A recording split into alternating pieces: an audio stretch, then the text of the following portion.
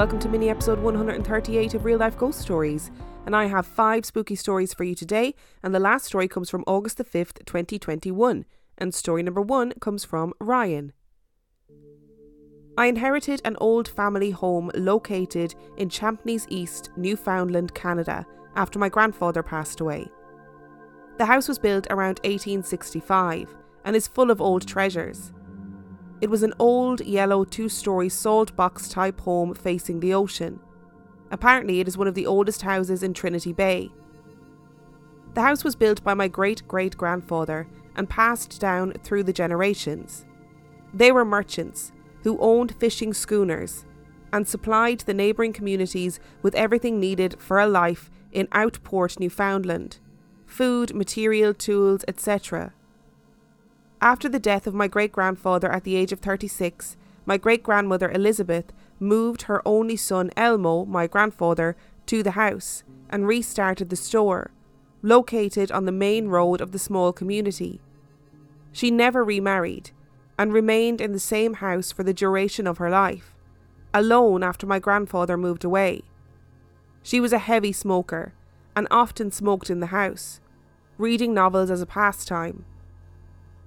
My grandfather became a school teacher along with my grandmother, and they raised their family outside of Champneys East, but they always returned for summer and Christmas visits, and my father has many fond memories of the old house. I was born in 1984, and I was 4 years old when my great-grandmother passed away. The house sat empty for many years, but was used as a summer home by my family. I too enjoyed many summer visits there. As a boy, I was often afraid to sleep in the bedroom at the top of the stairs.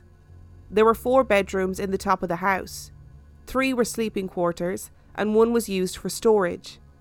My bedroom was at the top of the stairs, to the left, and was overlooking a grassy field and the main road through town. Often crying for my mother or father to come up and stay with me, my grandfather often took up the duty of sitting next to me until I fell asleep. I remember asking if there were ghosts in the house. He told me that he didn't know of ghosts, but if there were, they were only good ghosts, and they all loved me, and none would ever hurt me. I found this calming somehow. My father later told me that his grandmother, my great-grandmother Elizabeth, had told him that someone was born and someone had died in every room of that house. I cannot confirm if this was true or not. In the summer of 2006, my then girlfriend, later my wife, and I went to spend a weekend in the old house as a little getaway. At the time we were both in university, and a break from studying was welcomed. Upon arriving, there are many things that one must do to open the house and prepare it for occupancy. Turn on the electrical panel, turn on the boiler and start the oil stove, change the beds and turn on the water. I instructed my girlfriend to make up our room while I took care of the power and turned on the water. I told her we would be staying in the bedroom at the top of the stairs to the left. Now, to turn on the water, one has to go across the garden to the adjacent property and turn on a water line connected to an artesian well that is shared with the neighbours. The bedroom where we would be staying is visible from the well. I left the house and made my way across the garden to the well and turned on the water line. Looking up to the window, I could see my girlfriend quite clearly standing in front of it, clutching a blanket. But she was not alone.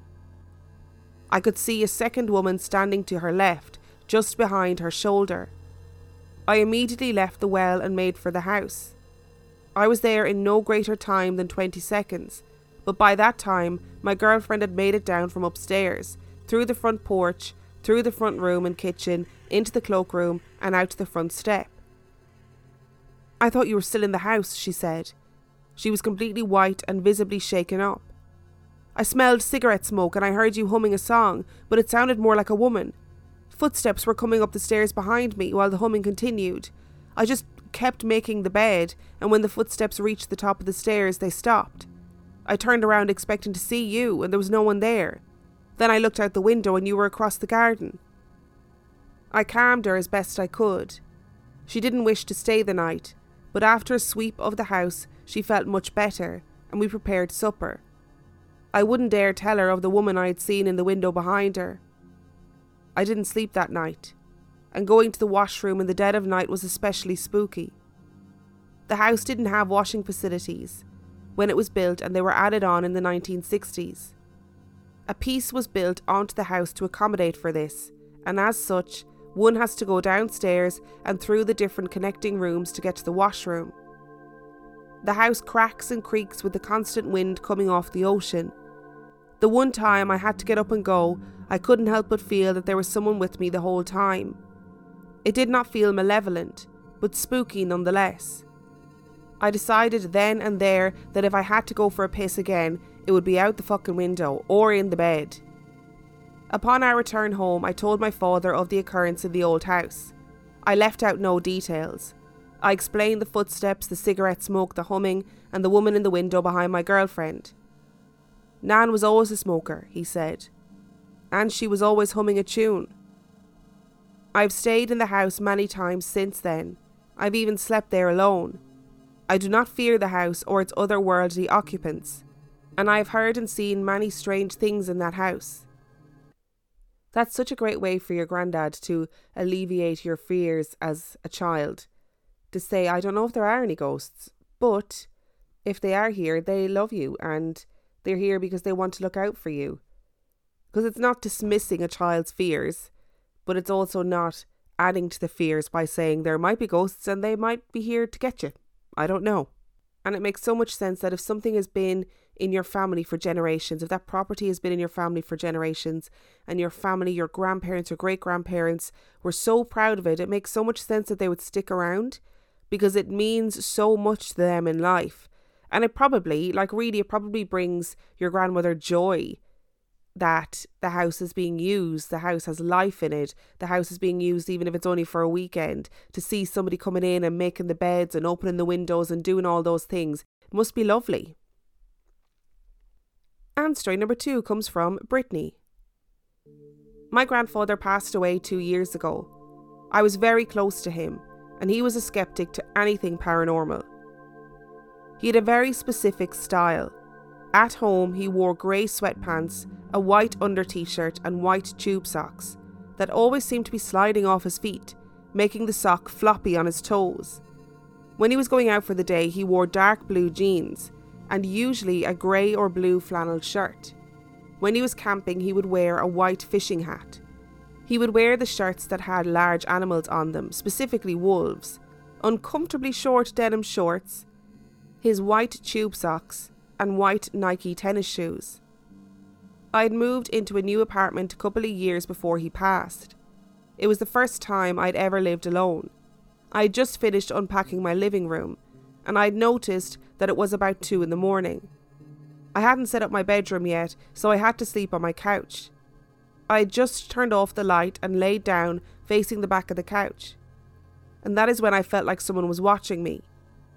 Thinking it was just because I was facing the couch, I flipped over, and standing in the doorway was a man. This man looked identical to my grandfather. Grey sweatpants all the way to the floppy toe socks.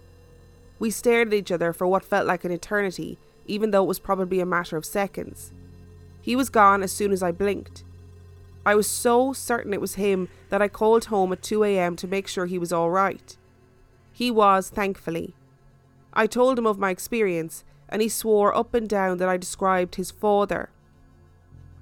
He would ask me in the following years if I had seen him again, and I was almost heartbroken that I hadn't.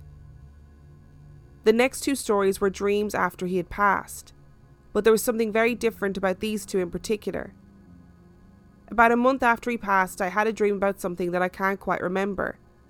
In the dream, I had gotten a phone call from my mom that if I wanted to see my grandpa before he had to go, I needed to come to her house. I showed up at her house and was told to wait at the top of the stairs that came up from my grandparents' basement apartment. I was so worried that my siblings were going to miss him. I kept stepping away from the stairs, and my mom said if I move from my spot I will miss seeing him. I stayed put, crying because if he had to go, I wanted my siblings to say goodbye too. He finally came up the stairs, embraced me in a hug and said, "Sorry it took so long, kid, but know I love you very much." I told him I missed him and needed him to stay. He told me he couldn't stay. He let me go and walked away. My dream then went back to the dream I was having before the phone call like nothing happened. My second dream happened about 2 weeks ago. Again, I was having a mundane dream about my mom and I. Weird dream stuff. My dream again abruptly changed, and I walked into the break room at my job. Sitting in the chair across the room was my grandfather. He stood up, standing in his camping hat and uncomfortably short shorts, and said, "Took you long enough, kid." I wanted to make sure my mom saw her dad, and when I looked back, she was gone. I woke up crying because I felt like I had missed the opportunity to talk to him, and since it's been 2 years since his last visit, I don't know how long it'll take him to visit again. I later found out my mom had been camping that weekend. I think he stopped to see me and her in the ways that he could. I always end up saying the same things when we have these stories about loved ones coming to visit people in their dreams after they've passed. And that is that if you take comfort from it, take comfort from it. Be happy that this has happened to you and embrace it. And your granddad sounds like a stylish man. I'm loving the short shorts. I'm loving the wolf t-shirt. I too wear my socks in a very particular way. I too have them sort of hanging off my feet because it feels more comfortable than wearing them properly. So me and your granddad, we are obviously fashionistas, fashion icons. And story number 3 comes from Ben. I'm a tour guide and have worked in several haunted places in Charleston, South Carolina in the US. The city was founded in 1670 and has had its share of haunted and sordid history. I would say that I'm not fully convinced that ghosts are active spirits, but I'm open-minded. A joke with my friends is that makes me agnostic instead of agnostic. But the older I get, the more open-minded I became to the idea of ghosts. Regardless, I've had a lot of strange things happen in my years working in the historic district that fit well within what you could call residual haunts or unexplained encounters that fall short of seeing a ghost. They were enough to creep me out, however.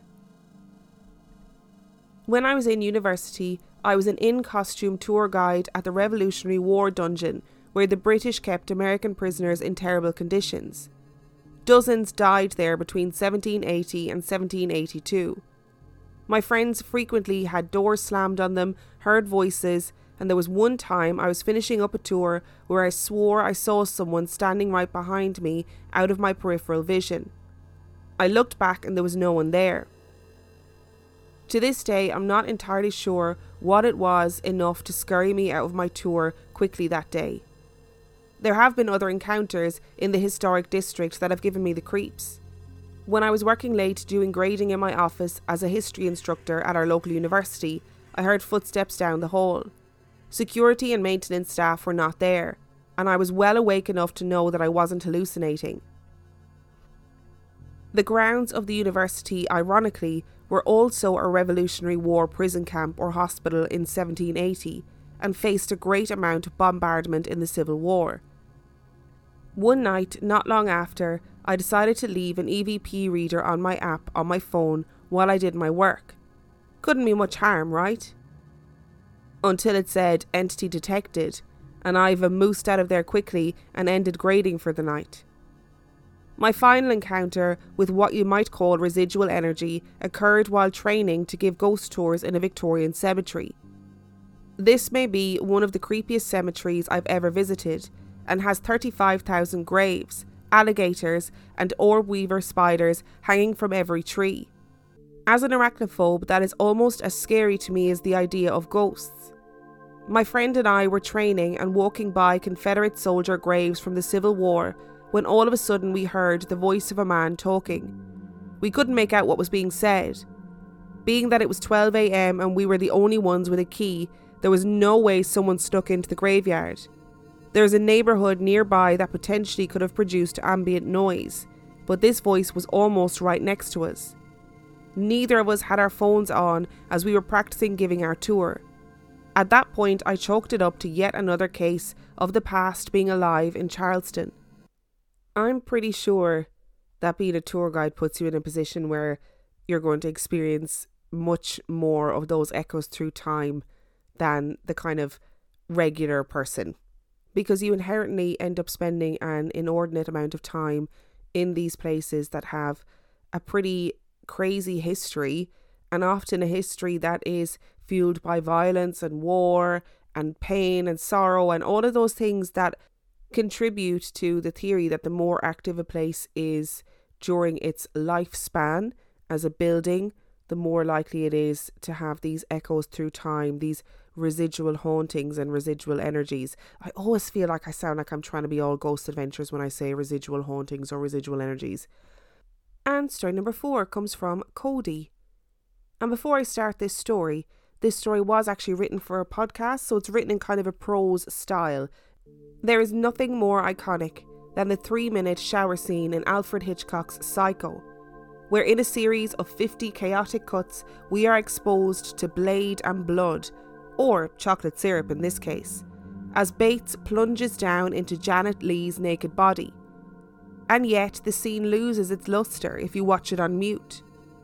We need the pulsing violin strings, the sound effect of knife plunging into a watermelon, the white noise of the shower's flowing water, and most importantly, Leigh's ear-piercing screams. I could also mention the opening scene of Jaws, where as the sun sets, a beautiful woman goes skinny dipping in the ocean, and just after entering the calm, dark water, she is violently thrashed from side to side, screaming between gulps of water until she's pulled beneath by the infamous shark, silenced by the deep. Cinematic brilliance. I must admit, as engrossing as these movies are, as we sit eating our buttered popcorn and malt balls, there remains a quiet assurance lingering in the back of our minds. We understand by the end of the 90 minutes or so that the credits will roll and will be released back into the safety of our reality, the norm. It's a similar case with our nightmares. The comfort that rushes over us as we wake to find ourselves still in bed. It was only a dream, we tell ourselves. Only a dream. But what happens when it isn't? Just how permeable is the boundary between dreams and reality? It was a dream my father had that kept me picking away at this question, unable to leave it alone, like leftover pizza. And it was for good reason, because although we didn't know it at the time, it was a dream that would tie my father directly to a woman's murder. And let me just say, I know how that sounds, like I'm pitching a hook for some cheap murder mystery novel, and yes, you have my permission to roll your eyes. However, humour me, because you need to know a little bit about my dad. He married his childhood sweetheart, the old football player cheerleader narrative, and they've stayed in love and stayed married ever since. You'd probably agree that he looks a little like Robin Williams, and regardless of your walk in life, if you met him out and about, you'd feel like you were sitting fireside with an old friend. He's genuine, the real McCoy. People won't just say they know my father. Their faces light up as they dearly recalled him. To this day, he owns and operates his own appliance repair business, and if he has a gap between service calls, you'll find him in the cab of his van playing along to the radio on his harmonica, reading from the good book, or enjoying a quick burger. On Sundays, he'll often lay down by the toy box and play cars or Barbies with one of his 8 grandkids who call him Papa Coons. And he absolutely adores them. Now I'll tell you what he isn't. No, he doesn't hold monthly Ouija board potlucks, or have a dream journal blog he updates weekly, or advertise tarot card readings on Facebook for a reasonable reading fee. He doesn't have visions, or claim to be a medium, and until this dream, I've never heard him speak of a dream or anything like one, which made it even more naggingly weird. But dreams are weird things to begin with. On average, we forget 90% of them in the first 5 minutes of being awake, and we dream the most as newborns, which I assume would be true for anyone sleeping 16 to 18 hours a day. Sign me up to put that theory to the test. The truth is, we don't understand why we dream all that much. We find we can dream of places and people that to the best of our knowledge we've never seen or known. Yet our best explanation is simply that the average person sees about 3 million faces in their lifetime. Perhaps you stood behind them in line at the grocery store, or shared an elevator. It could be that these strangers become headshots, filed away in our subconscious, that provide our dreams with an unlimited cast for the random roles played out in our dreams. Now, I wish this was the case with my father's dream, that the woman was someone he had seen while pumping gas at a 7-Eleven or walking her dog at a park downtown. However, it wouldn't have made any difference, because he never saw her in his dream. My father had an auditory dream. It's the type of dream a person who was blind from birth would have. Sounds but no images, a book without pictures. And what he heard was screaming. Now, this wasn't the screaming that you're used to hearing, like from the clambering of children at recess or from the spiralling tracks of a roller coaster. It's the screaming you hope you never hear, so shrill and primal that it raises the hair on your neck and makes goosebumps perk across your exposed skin. That's why when my father woke, he immediately went about the house and yard searching for someone in need of help, but it was to no avail. When he relayed the experience to my mother, he was visibly shaken and pale. Even as he shared the account with the rest of the family, sometime later, it was clear the disembodied screaming still weighed heavily on his mind. It was something my father tried to forget, or put behind him in the days that followed. However, it was proven in vain, because he heard it again, the exact agonising scream, even from the exact distance he had heard it from, he said. Only this time it wasn't in that threshold between consciousness and sleep. He was very much awake. I'm sure you've seen this painting on commercials, history or art class. It depicts the open sea with blue and silver swirls that seem to refuse the reflection of the blood orange sky above it. On the left side of the painting, you'll notice a boardwalk stretching on indefinitely between two eerie human figures composed of shadow and silhouette. However, it's the third figure that stands at the forefront of the boardwalk that has haunted onlookers since its creation in 1893. The figure is inhuman and sickly. A black twisted torso winds up into a narrow neck supporting a large warped head. The figure's flesh is ashen, and its face accentuated by two nostrils that are painted like two dark knots in diseased wood. The creature's snake-egg eyes sit askew above a gaping mouth framed in thin blackened lips. The figure's pasty-fused hands pressed against its sunken cheeks. Think Macaulay Culkin's aftershave scene in Home Alone. Only in this version, he's an emaciated alien. Edvard Munch appropriately called this painting The Scream. Munch wrote of the experiences that inspired the painting while looking over a long strip of water. He said, "One evening I was walking along a path. The city was on one side, and the fjord below. I felt tired and ill. I stopped and looked out over the fjord. The sun was setting, and the clouds turning blood red. I sensed a scream passing through nature. It seemed to me that I heard the scream. I painted this picture, painted the clouds as actual blood. The colour shrieked, and this became the scream." There are speculations, of course, like the blood-red sky described in his diary was from the volcanic eruption of Krakatoa that throughout the Western Hemisphere turned the horizon a blazing red. And when he referred to feeling sick, some have ventured to attribute it to a slaughterhouse local to the area of that town, which often filled the streets with an enduring reek that clung to the breeze and the waterways. Makes me think of the labyrinth. Here lies the bogs of eternal stench, the refuge for the refused. Was it enough to turn his stomach, perhaps? The coincidental aspect, though, was his mention of actually hearing a scream. Along this same road overlooking Oslo there is an asylum, one where Edvard's manic-depressive sister was a patient. Perhaps it was the screams that often adorned the halls of these institutions that conjured his muse after visiting his sister. Whatever your opinion of the painting may be, there is no denying its universal application. Whether it's conjured from an eerie dream, the many pages of history, or just beyond the reach of a streetlight, it spans culture, belief and race. It appeals to a primal instinct, our inherent distress call, the human scream. Eva Hart was 7 years old when she looked out over the ocean water at a horde of screaming tourists. Her experience sounds common enough. If she were at a crowded beach, lined with minibar cabanas and surfboard rental shops. Throw in about a dozen meatheads hitting on the skimpy bikini girls who all the while are endlessly oiling and lotioning, and to top it off add a few creepers peeping in the background, and you've got yourself a regular paradise. Like Eva Hart, you'd undoubtedly hear screaming, perhaps jestful, flirting of new lovers, or the yelp of a newbie surfer as the board slips out from beneath him. However, in Eva's story, the screams were of a darker nature.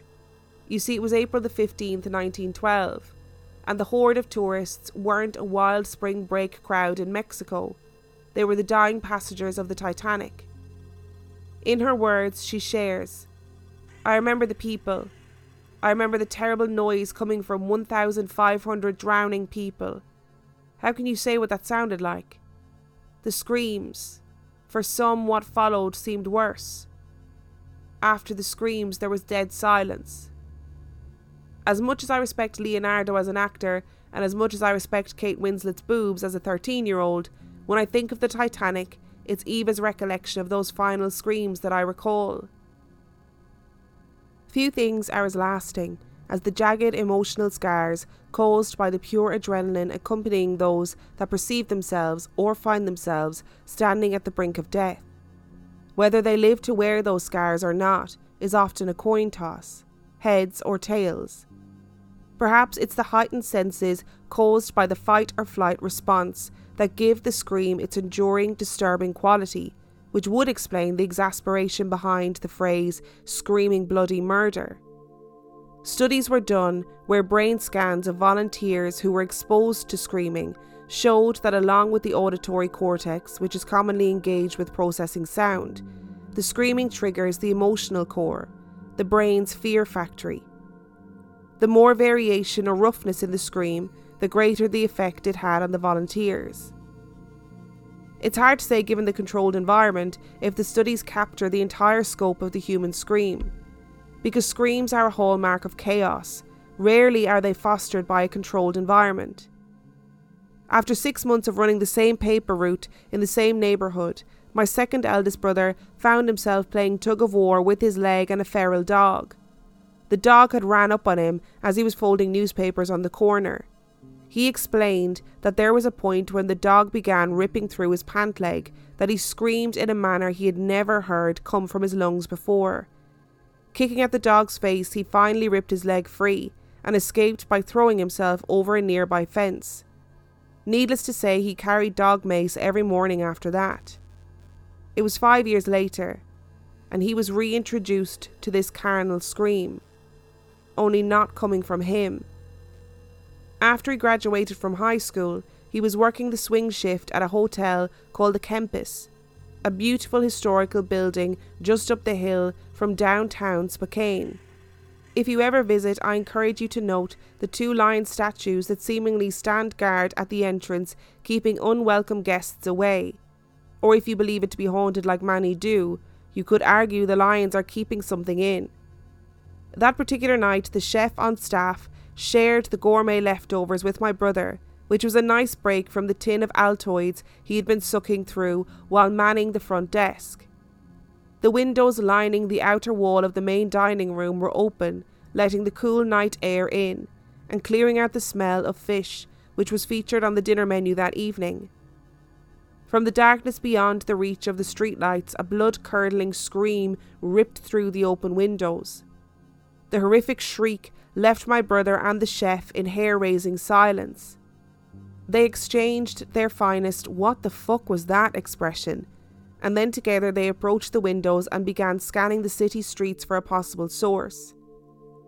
There was the usual flicker of headlights on the freeway below, the weakening echo of a train whistle, and the layered silhouettes of maple trees rustling across from them, but nothing that would explain the tormented wail that drew them to the windows.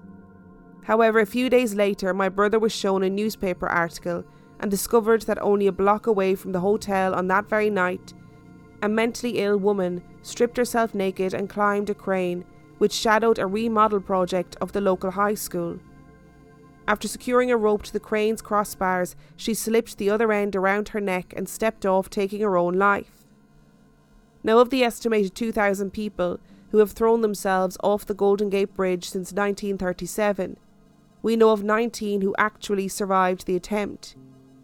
If you ask any one of them what the first thing that came to their mind was after jumping, you get the same answer. Kevin Hines, a Golden Gate survivor who attempted suicide at the age of 19, explained that after leaping off the bridge into an 18-story free fall, he thought, "What have I just done? I don't want to die. God, please save me." An instant, terrifying regret. With that said, my brother has had no doubt that the shrill scream that summer's night was a woman's last plea for life, given in the millisecond before death. Whether produced in terror, pleasure, or both, screaming is an instrument of passion. It has the power to evoke emotion, which is what many artists perceive as the ultimate summation of their completed works, whether that's a painting, a film, a story, or a song. And frankly, if you feel nothing listening to my story, in many ways I failed. Take the blues singer Screaming Joe Hawkins into consideration. If his name is unfamiliar to you, I can guarantee his music isn't. Not a Halloween goes by where I don't hear the lyrics, "I put a spell on you because you're mine. You better stop the things you do. I tell ya, I ain't lying." In the 1950s, before Jay Hawkins was screaming, he wrote "I Put a Spell on You," intending it to be a bluesy love song. However, when he and his band went into the studio to record the song, their producer showed up with ribs, chicken, and plenty of booze to wash it down. As can happen among friends and good food, the night got away from them. Screamin' Jay says he was so drunk during the original recording of "I Put a Spell on You" that he eventually blacked out and remembered very little of ever singing it. After they sobered up though and listened to the recording, they discovered something very different from the bluesy love song Hawkins intended. Instead, a hymn of howls, groans and guttural screaming poured over the accompaniment and came across much as he was at the time. Intoxicating. Now you can imagine in the mid-1950s, in a black and white Leave It to Beaver world where the parents slept in separate beds, that a song this radical and raw received a lot of negative attention. But it was attention nonetheless, and the record sold over 1 million copies. Often in his earlier performances, he'd arrive on stage in a coffin and rise from it wearing a plush cape and have white tusks protruding from his nostrils. He'd often use fog to blanket the stage encircling him as he flaunted rubber snakes or his signature cigarette-smoking skull on a stick, which he named Harry. His performance and sensational screaming of the words "I put a spell on you because you're mine" branded him Screaming Jay Hawkins. As funky and odd as his performance may appear, his legacy gave roots to the shock rock genre, inspiring the screaming careers of artists like Alice Cooper and Ozzy Osbourne. However, it could be said his haunting performance was haunting him the most. Forced to feed his popularity by performing his song that he later confided felt as though he was destroying it. I imagine it wore on him, night after night, taking his creation, his bluesy love song, and slaughtering it to please the crowd. He spent the rest of his life like Dr. Jekyll towards the end, when his alternative persona, Mr. Hyde, grew to overpower him, and "I Put a Spell on You" became something he began resenting, refusing many of the royalties that came from it. His consequent albums met mediocre success at best, and in his personal life he struggled maintaining relationships. In a falling out with a band member, he was stabbed, and was married to 6 different women. It is estimated that between his 6 wives, his girlfriends and his groupies that he fathered 56 children, a man chasing shadows. I'm sure at first he screamed for his fans, but by the end his screams were a raw response of his tormented heart. Whether those screams are swallowed by the frigid ocean, cut short by a noose, or forever replayed as a song on the radio, they are, as Willy Wonka would put it, a psychological everlasting gobstopper. You can suck 'em and suck 'em forever, and they never get any smaller. And I believe it was intended that way. At age 55, Charlotte McGill was living happily with her daughter and worked at Costco, where those that had the chance to work with her found her infectiously cheerful and kind. She loved getting up early and walking her dog along a nearby river trail, enjoying the brisk air and giving her dog some exercise. Having walked along this side of the river very many times growing up, I wouldn't be surprised if it was one of her favourite routines. On this particular morning, her favourite walk would wind up becoming her last. Before she even knew she was being followed, a man rushed up behind her, and in a blur of blood and blade, the stranger stabbed her with a knife. She screamed for help while struggling to fight off her attacker, fueled by her only weapon, adrenaline. Maybe the assailant was worried that she would draw too much attention, but he disappeared down the trail, leaving Charlotte to stagger away, in shock and screaming desperately for help, having been stabbed in the chest and face 11 times. But help soon came. A man who had heard her screams but days before she was even attacked. A man who had already gone looking for her once. Only this time he found her. My father. He had been on a scheduled service call at a nearby apartment complex that very morning, and as soon as her screams started coming up from the riverbank, he ran towards them. Shortly after, surgeons tried to save Charlotte that day. However, it was just too much and she passed away. Now, humans tried to explain the unexplainable, to apply as much reason and vague evidence to draw some shadow of an answer. And perhaps a shadow was good enough in my father's case. If it wasn't to save her life, was it so he could relay Charlotte's description to the 911 operator? A man with a bad eye wearing a hooded sweatshirt, she told him. The man would assault 2 other women before he was apprehended by the investigators. Would there have been a 4th, without Charlotte's dying witness? However, it was my eldest brother who shared a purpose for my father's presence that fateful morning that rings true to my mind and my heart. If you were brutally attacked and left terrified and shaking in agony, facing that final journey with only a stranger within earshot of your screams for help, there is no question you'd want that stranger to be someone as kind-hearted as my dad. Heroes aren't always there to save the day. Instead, when the day is lost, they kneel beside you, holding your hand as you face the night. I'm not going to add any further commentary to that story, because sitting here and poring over the sort of paranormal elements, etc., will take away from the fact that at the core of this story, a woman was murdered. And perhaps if your dad hadn't had that dream and hadn't had that experience, maybe he wouldn't have ran towards the sound of screams. Maybe he would have ignored them and just assumed it was something that wasn't any of his business. And story number 5 today comes from Jamie. It started when I was younger, around the age of 10. I would have this reoccurring nightmare at least once a week where I could hear noises from a vent in my room, and it would make me feel uncomfortable and annoy me. I would kneel on my bed and crawl to it and tell whatever it was to shut up. It never would, and I would start to feel uneasy as it would get louder. At this point, I know I shouldn't talk to this thing, but I couldn't control myself in these dreams, and I would continue to shout, "Shut up." The louder it got, the louder I got, and I could feel the blood pump through me as I would try to pull myself away from this vent. But it would get worse and worse, with both me and the noise getting louder, and I would suddenly wake in a ball of sweat. This would happen weekly until I was around 13. Then one night I started having the same dream, but this time the vent door was open and I couldn't hear the noise. I was confused, and then got up and crawled towards the vent once again, and I saw something deep in the darkness. It was a darker mass, but I couldn't work out what it was. Then the noise started, and it was coming from this thing. Once again, even though I told myself not to, I told this thing to shut up. I lost control of myself again, and I would just shout at this thing, telling it to shut up over and over, and it got louder, so loud I couldn't handle it, and then it came towards me so quickly. I would wake in a ball of sweat. These dreams took a turn for the worst, because this thing would randomly turn up in dreams, and I felt like it had me. I would be having a normal dream, like being out with friends, and I would notice this black mass in the street, and the dream me would be fixated on this, and everything else would disappear, and I would start shouting at this thing again. It would always be facing away from me till I started shouting, and then it would slowly turn.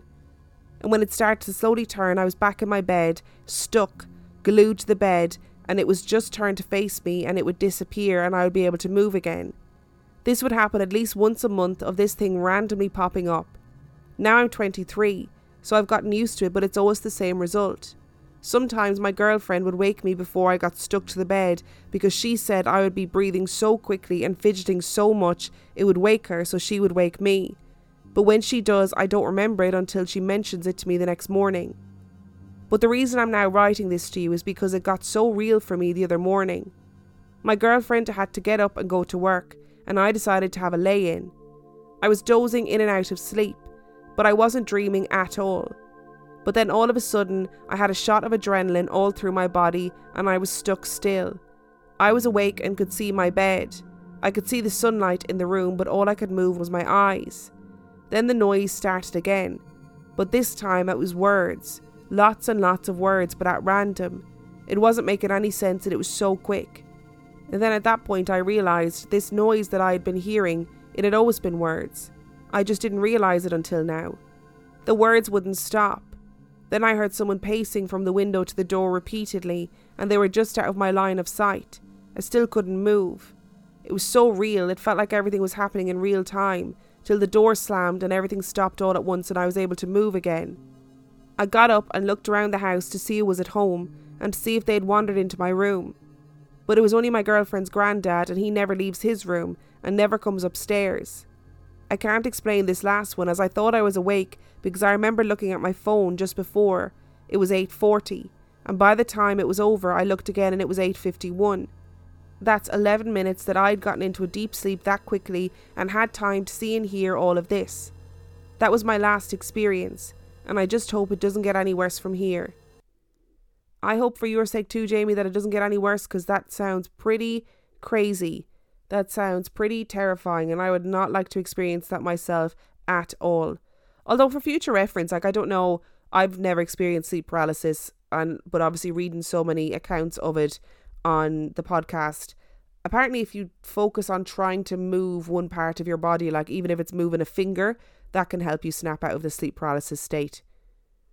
Thank you so much for listening to today's episode. Thank you to Ryan, Brittany, Jamie, Ben and Cody for sending in your stories. If you would like to know anything about Real Life Ghost Stories, you can find out everything that you need to know on reallifeghoststoriespodcast.com. Remember, the last story came from August the 5th, 2021, and we will be back doing main episodes really soon in the next couple of weeks. Thank you so much for your patience. And on that note, I shall see you next time.